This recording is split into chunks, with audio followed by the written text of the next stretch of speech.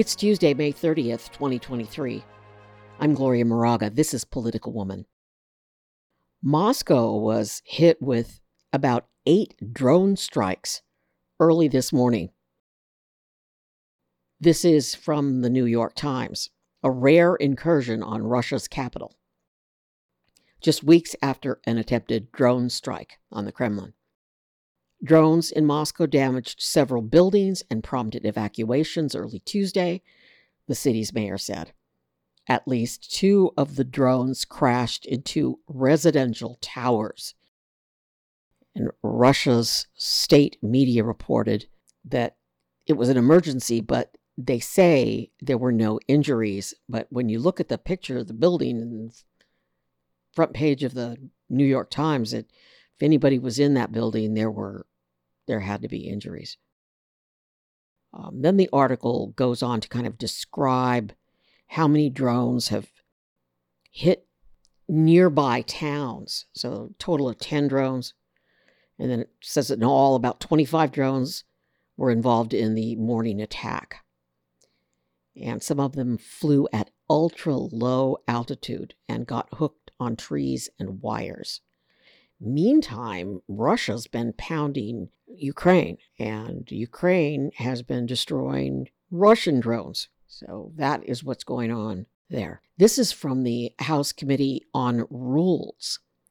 A meeting today, 3 p.m. Eastern Time. A meeting announcement. The Rules Committee is going to take up an emergency measure, H.R. 3746. The Fiscal Responsibility Act of 2023. Yep, this is about the debt limit, raising the debt limit, averting a crisis. So yesterday when I talked about this, it was HR blank because it didn't have a number, but it has a number now. And here's why. Originally, the House was supposed to be on break, off this week. But because of the debt limit, they had to get together, a few of them, do this work on this bill. There's a vote expected from the Rules Committee today. So that will give us an idea of where Republicans, Democrats stand. And then the full House is scheduled to vote on Wednesday. You know, originally when I started talking about this bill, I mentioned the fact that they're going to fast track some approvals of pipelines, that it was something that environmentalists did not want, and that Biden was going to be criticized by environmentalists. Well, what the item is the Appalachian Natural Gas Pipeline. So it's part of the new debt ceiling deal, and it's funds to complete it.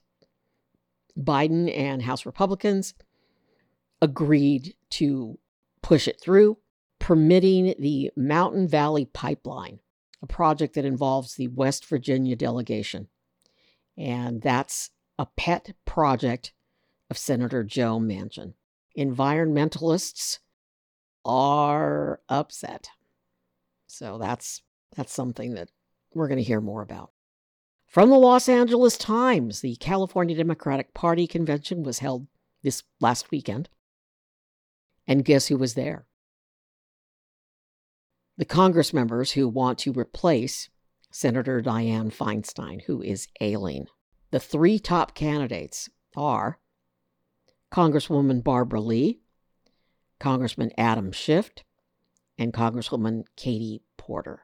They were all there this weekend, doing their thing, trying to woo the delegates.